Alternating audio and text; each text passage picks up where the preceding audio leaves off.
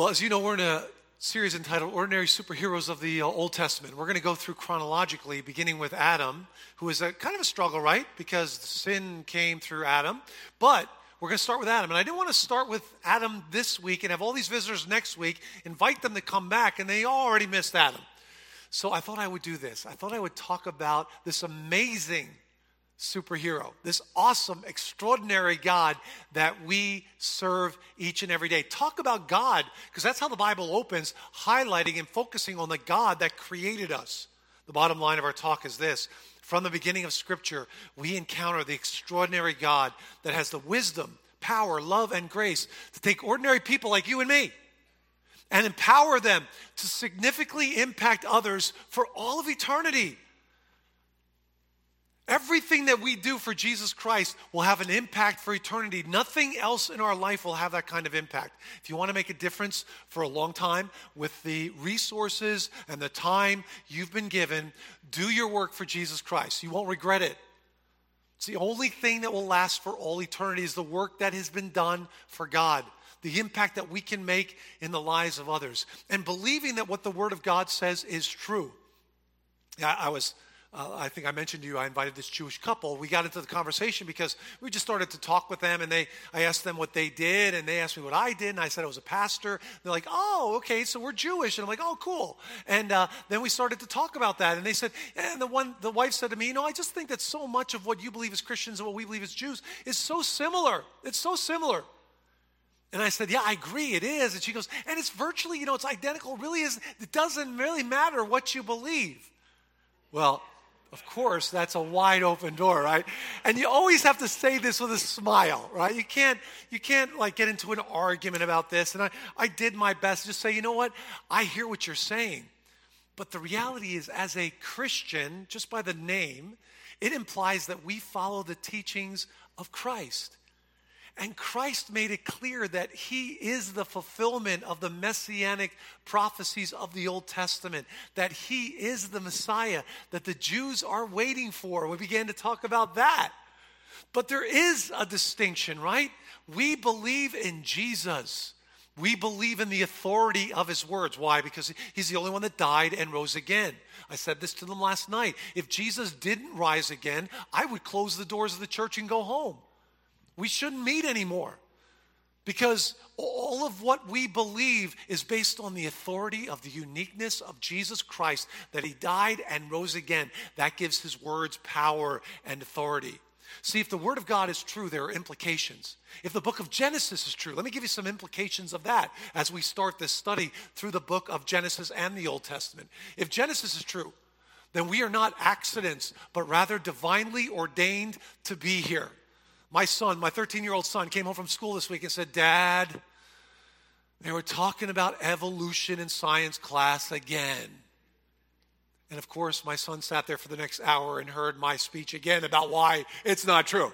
That's why he rarely tells me that. We were talking about it again because he knows what happens. But we should be preparing our kids with the evidence that they can use to defend the Word of God and the truthfulness of it. This teacher was saying that, what's going to happen is there will be mutations and the beneficial mutations will stick and the non-beneficial ones won't. And I said to my son, ask her next time, how do those mutations get written into DNA? How do those additions get written into DNA? Because obviously it has to be written into the cells that will reproduce your descendants. How does that change? Because scientists have never observed that. He's like, okay, Dad, I get it. But there's so much evidence against what he's learning in school and so much evidence for an intelligence designer that put DNA with all of its complex biological information in every cell in our body, which tells every cell what to do. The cell can read it and follow those instructions. Amazingly complex. We're not accidents. We're created for a purpose. Here's the next thing if Genesis is true. We have a purpose in life. I hope all of you believe you have a purpose in life. You know why you're here. You are here to glorify God with your life. You're here to glorify him and enjoy him for the rest of your life and that relationship you have with him. Number 3, if Genesis is true, we are responsible to direct our lives according to the truths given to us by that creator. If a creator designed us in his image, made us, if he's given us the word of God, then we're responsible to follow it. We can reject it. We have the freedom to do that. But there's a responsibility that we have to follow him. And there will be consequences for our decisions, good or bad. Here's the next thing that's true if Genesis is true. We will one day encounter our Creator and face the consequences of our decisions in this life. Have you accepted Christ or rejected him? Are you seeking to follow him and glorify him? Or seeking to glorify yourself or follow your own desires and not his? And number 5 is this. If Genesis is true, we have a sin problem. The Bible tells us how sin came into the world. We have a sin problem. And therefore, with our sin problem, we have a need of a Savior. That's exactly what Genesis 3:15 talks about. That God right away in the Garden of Eden said, here's the answer to your sin problem. Here it is. One day the seed of the woman will crush the head of the serpent. So as we get into this passage this morning in Genesis chapter 1, I want you to know this. Your God is the Creator God with all wisdom and power. Please don't doubt that there is a God who created everything. From the smallest, tiniest little one-cell organism up through the most complex biological being on this earth. That's you and me. God is the Creator God with all wisdom and power. I'd like you to turn your Bibles to Genesis chapter 1. We read a couple of weeks ago Genesis 1:1 and 2, but Genesis 1 is an easy passage to find. Amen? I'm not even going to give you the page number of the Bible in your chair Bibles. You're going to find this on your own. Genesis chapter 1. I'm going to read it again at the very beginning. In the beginning, God created the heavens and the earth. The earth was without form and void, and darkness was over the face of the deep. And the Spirit of God was hovering over the face of the waters. Genesis 1:1. Let me stop right there. The word in the Hebrew is bara, which means create, out of nothing, theologians say. In fact, the Latin word for that is ex nihilo. God didn't start with any materials and reshape those materials. He created out of nothing. That's why scientists are boggled and confused and bewildered why anything exists at all.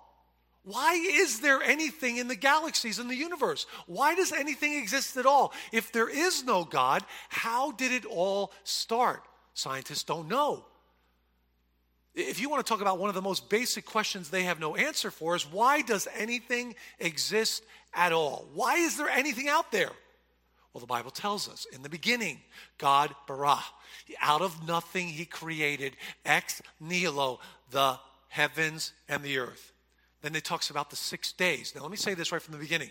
There are people that love the Lord, love God's word, who see each day as millions of years, an age. It's called the day-age theory. There are people who love the Lord, love God's word, who believe that. I love God's word. I love the Lord. I believe each day is a 24-hour day, as the Bible seems to indicate to me. But we have great debates. You should study it on your own and come to your own conclusions.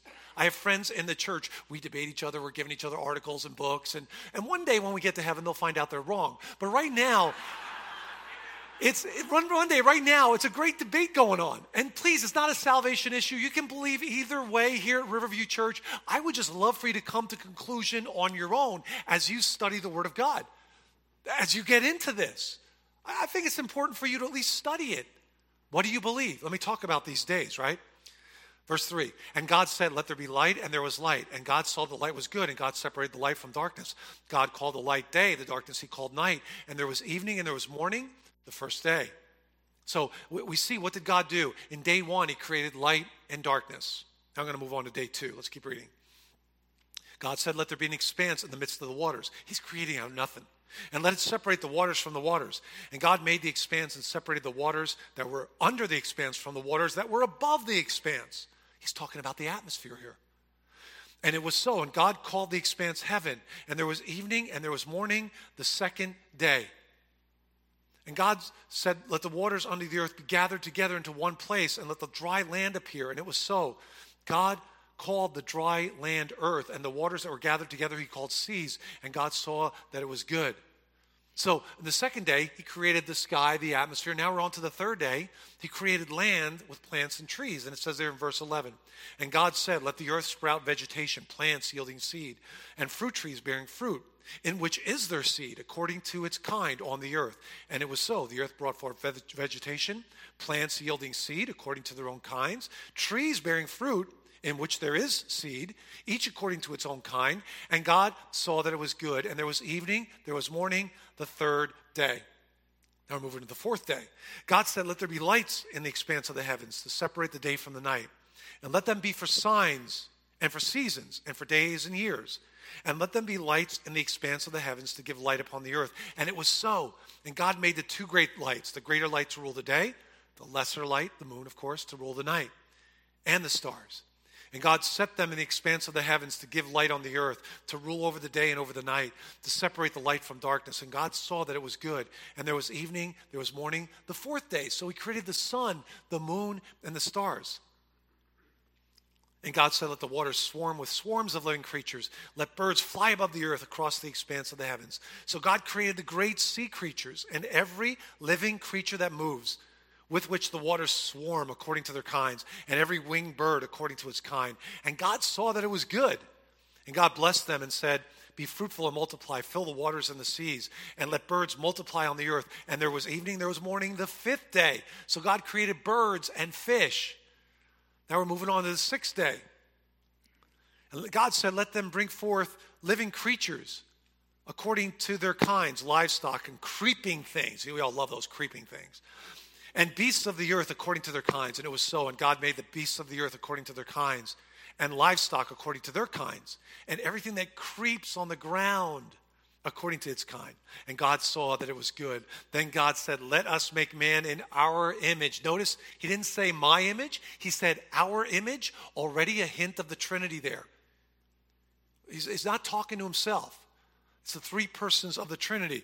After our likeness, and let them have dominion over the fish of the sea, and over the birds of the heavens, and over the livestock, and over all the earth, and over every creeping thing that creeps on the earth. Day 6, animals and people God created. We serve an awesome God.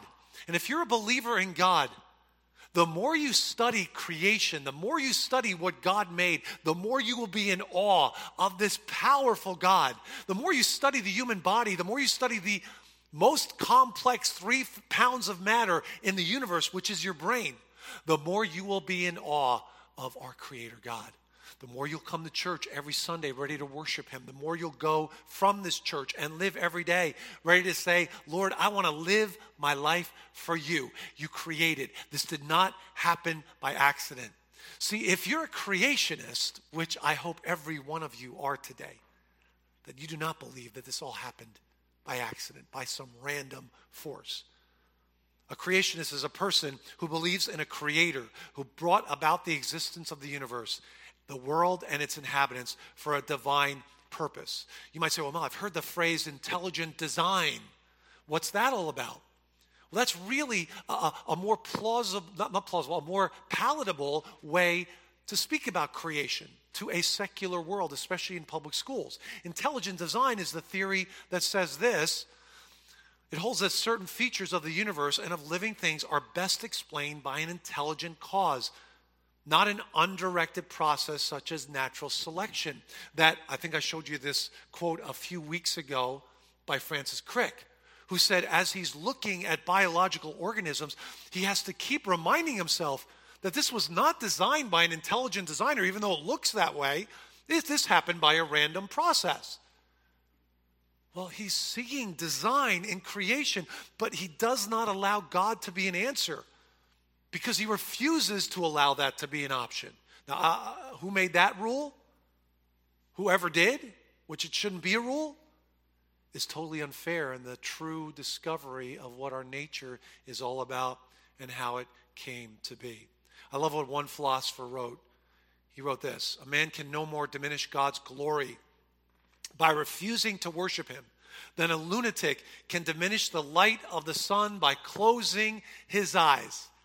Right? If you refuse to give the sun its due, And the amazing sun that we have that's so consistent in the way it warms the earth and as we travel around it every year.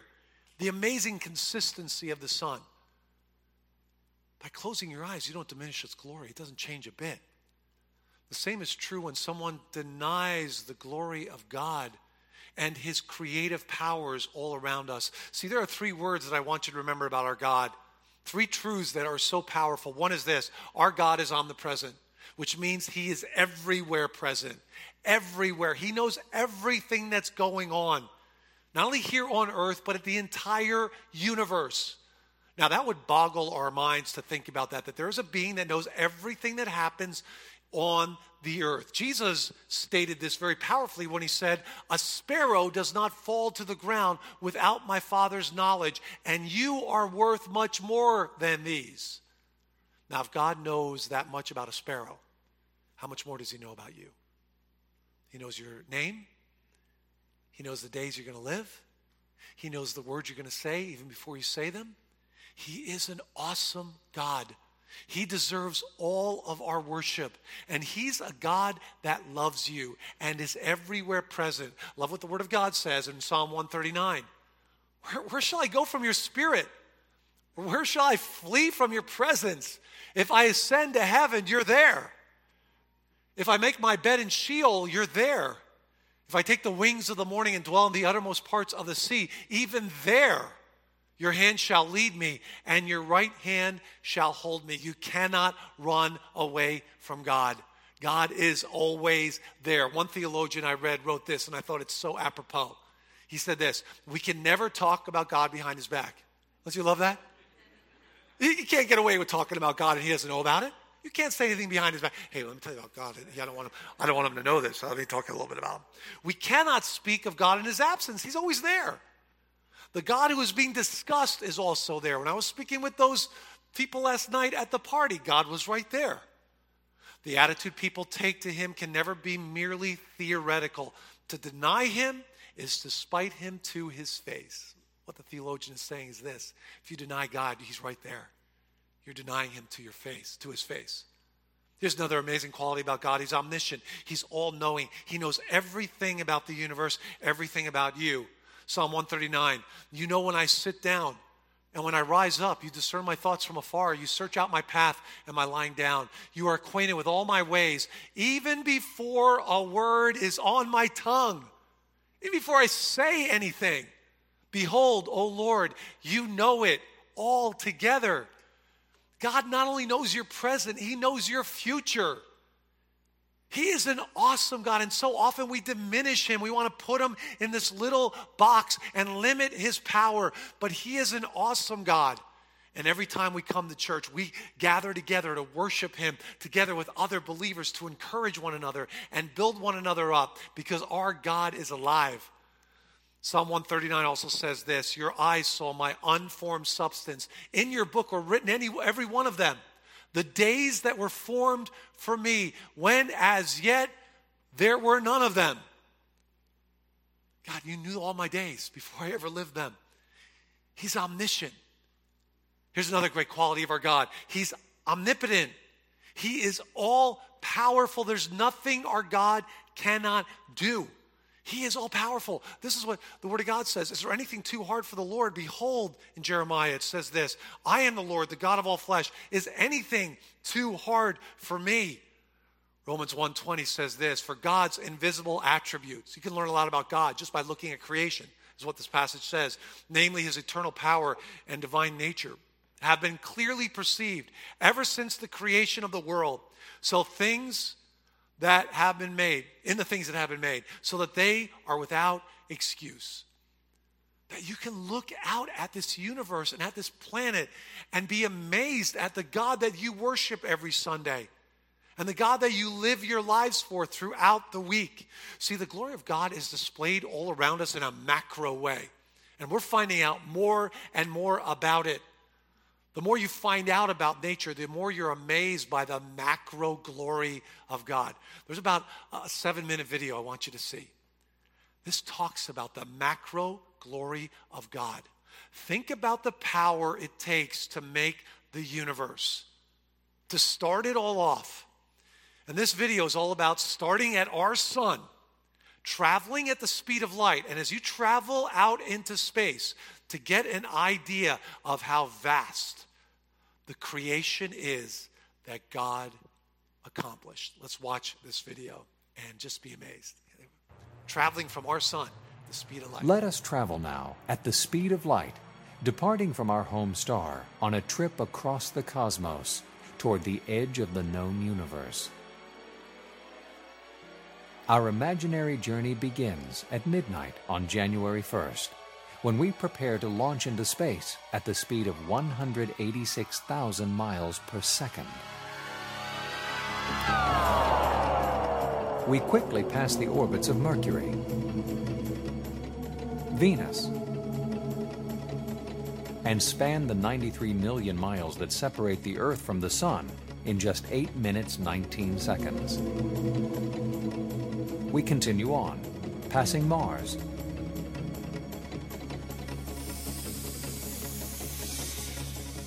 then the gas giant planets, Jupiter,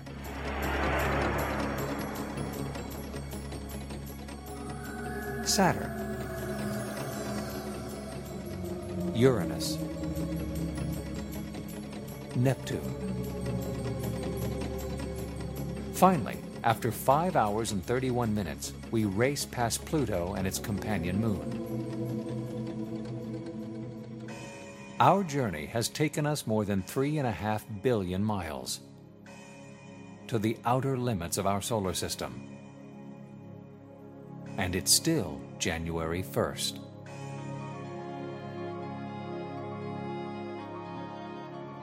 Now we alter our flight path and travel in a direction perpendicular to our galaxy. Behind us, the 9 planets and the Sun quickly vanish from sight. The emptiness of space is broken only by the light of stars so distant they do not yet appear to move. A year passes, then 2 years, 3, 4 years. Finally, on April 19th of the 5th year, we reach Alpha Centauri, the nearest star to our solar system. We have traveled more than 25 trillion miles, and our journey has scarcely begun. We are now 10 light years from the Sun, far enough out in space that the stars within our galaxy appear to converge.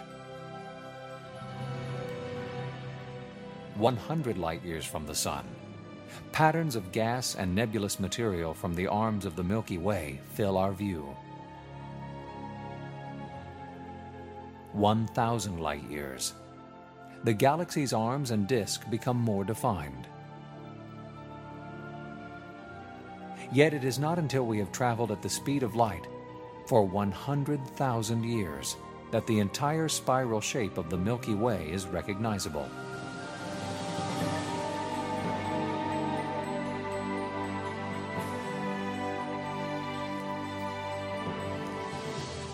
From here on, each point of light we see is no longer an individual star, but an entire galaxy composed of billions of stars.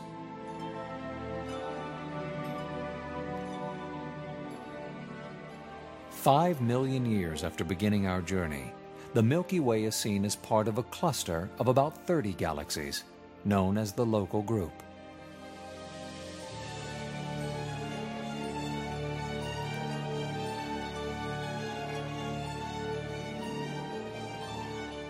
"50 million light-years out, we encounter the large Virgo cluster, containing more than 2,000 galaxies.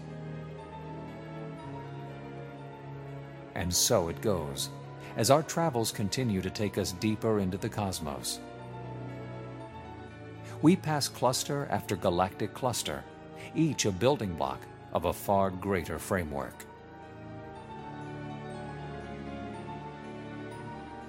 A billion years pass. 5 billion. Finally, after 10 billion years, we decelerate and pause. to observe a theoretical view of the universe's large-scale structure. Countless billions of galaxies are now seen to comprise chains, masses, and thread-like structures that stretch across the cosmos, separated by enormous regions of empty space. It is a spectacular tapestry, so vast and diverse in its design that the power of its creator must truly surpass all human understanding.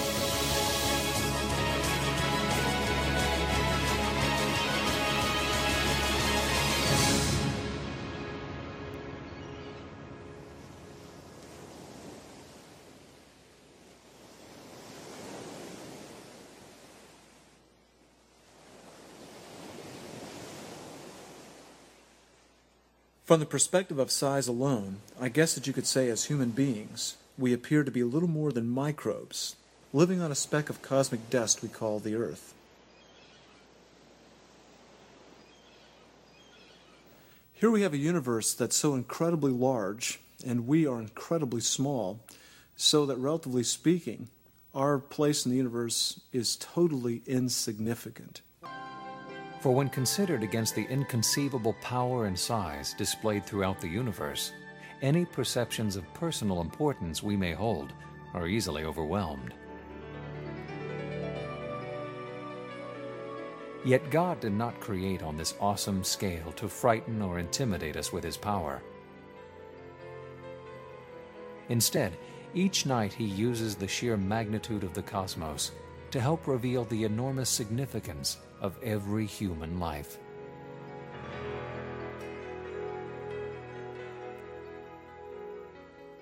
We're told in the book of Psalms, in the Old Testament, again of the Bible, that the heavens declare the glory of God. We're not told anywhere else that any other part of nature specifically does that as clearly as the heavens do. God has revealed His creative juices, if you will, in the way that He's made diversity and beauty and wonder. And it's there getting our attention, saying, hey, I'm here. Look, here's the evidence that I'm here. It's something that the Lord has put out there for each one of us to seek out and come to the conclusion that there must be a designer, there must be a creator. And so consequently, I think most astronomers I've ever met believe there is a God. We may differ in our opinions or understanding of just who God is and how involved He is with His creation. But the vast majority of astronomers, I do believe, recognize that there is a creator. Our God is awesome. Amen, church? Wow, when you think about the power it takes to accomplish what we just saw. And that's the same God who came as a little baby boy, in Bethlehem. It's awesome. Isaiah 40 says this, "It is God who sits above the circle of the earth, and its inhabitants are like grasshoppers, who stretches out the heavens like a curtain and spreads them like a tent to dwell in." But God's glory, and I don't have time to even share this, isn't displayed only in a macro way, but in a micro way all around us. Even the simplest of cells, quote unquote, are incredibly complex. In fact, when I talked about this with Greg Mangus this week, he said, tell them about the bacterial flagellum. I love that. You talked about that a couple years ago. This little tail on a one-cell bacteria that can spin at 100,000 RPM in a quarter turn turn the other way, 100,000 RPM. In fact, one professor at Harvard University called it the most efficient machine in the universe. And where does it occur? In a one-cell organism with all these complex parts, 40 of them brought together in a miraculous way to make this little tail spin at 100,000 RPM and then spin the other way. God's glory, not only in a macro way, but in a micro way. I like what this one scientist said. Even if all the data points to an intelligent designer, such an hypothesis is excluded from science because it is not naturalistic. In spite of all the evidence there for this awesome God that we serve, we can't believe in him. We can't give him credit because we have to give a naturalistic explanation. I tell you, when you look around our creation, it declares and displays God's awesome character, that he cares about you today. Secondly, this, and we're going to close with this. Creation emphatically declares God's awesome connection to us. I read to you how each of us have been created in the image of God. Theologians call it the imago Dei. What does that entail? What does that mean? I believe it means this. There is a spiritual connection that we can have with our Creator that no other animal on this planet can have. An ability to communicate with him and him with us and with one another. That is very much a part of who God is. This image of God that is uniquely held by humans on this planet. You have value to God. He's created you. And our desire ought to be, in light of who God is, God, I give you my life. It would be foolish for me to spend one day of my life following any other desire or going down any other path that leads me away from you, because you are awesome. Amen, church? Amen. Let's bow our hearts in prayer before him. And as your hearts are bowed before our awesome God, I hope you know today that he knows you. He knows your name. He knows everything you do, and he loves you. And that we would be a church that would rise up and say, Jesus, we want to live our life for you. May we not get pulled away by Satan and other distractions on this planet, but realize, God, everything that we see is created by your powerful hand. And we worship you this morning. We worship you, God. And we pray this in Jesus' precious name. Amen. Let's all stand and sing Forever God is Faithful. Forever God is faithful, and forever God is strong. Forever God is with us, forever, forever. Oh, forever God is faithful, and forever God is strong. Forever God is with us, forever and forever. Amen. Hey, love you all. Thank you so much for being here today. We have elders up front who love to pray with you. Don't forget to sign up for the coffee break if you want to do that, or help out as a volunteer next Sunday. Don't forget Nick Vujicic next Sunday. Live this week. All for him. God bless you. See you on the patio. This is my song, praising my Savior all the day long.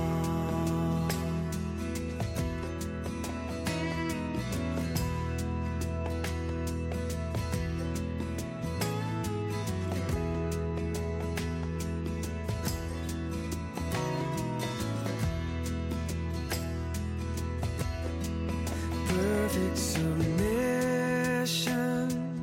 all is at rest. I am my Savior, am happy and blessed, watching and waiting, looking above, filled with his goodness, lost in his love. This is my story, this is my song, praising my Savior all the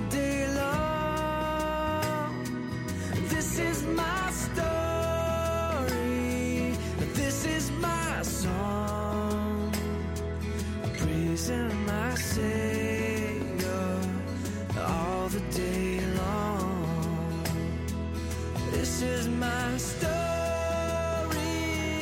this is my song, praising my Savior all the day long. This is my story,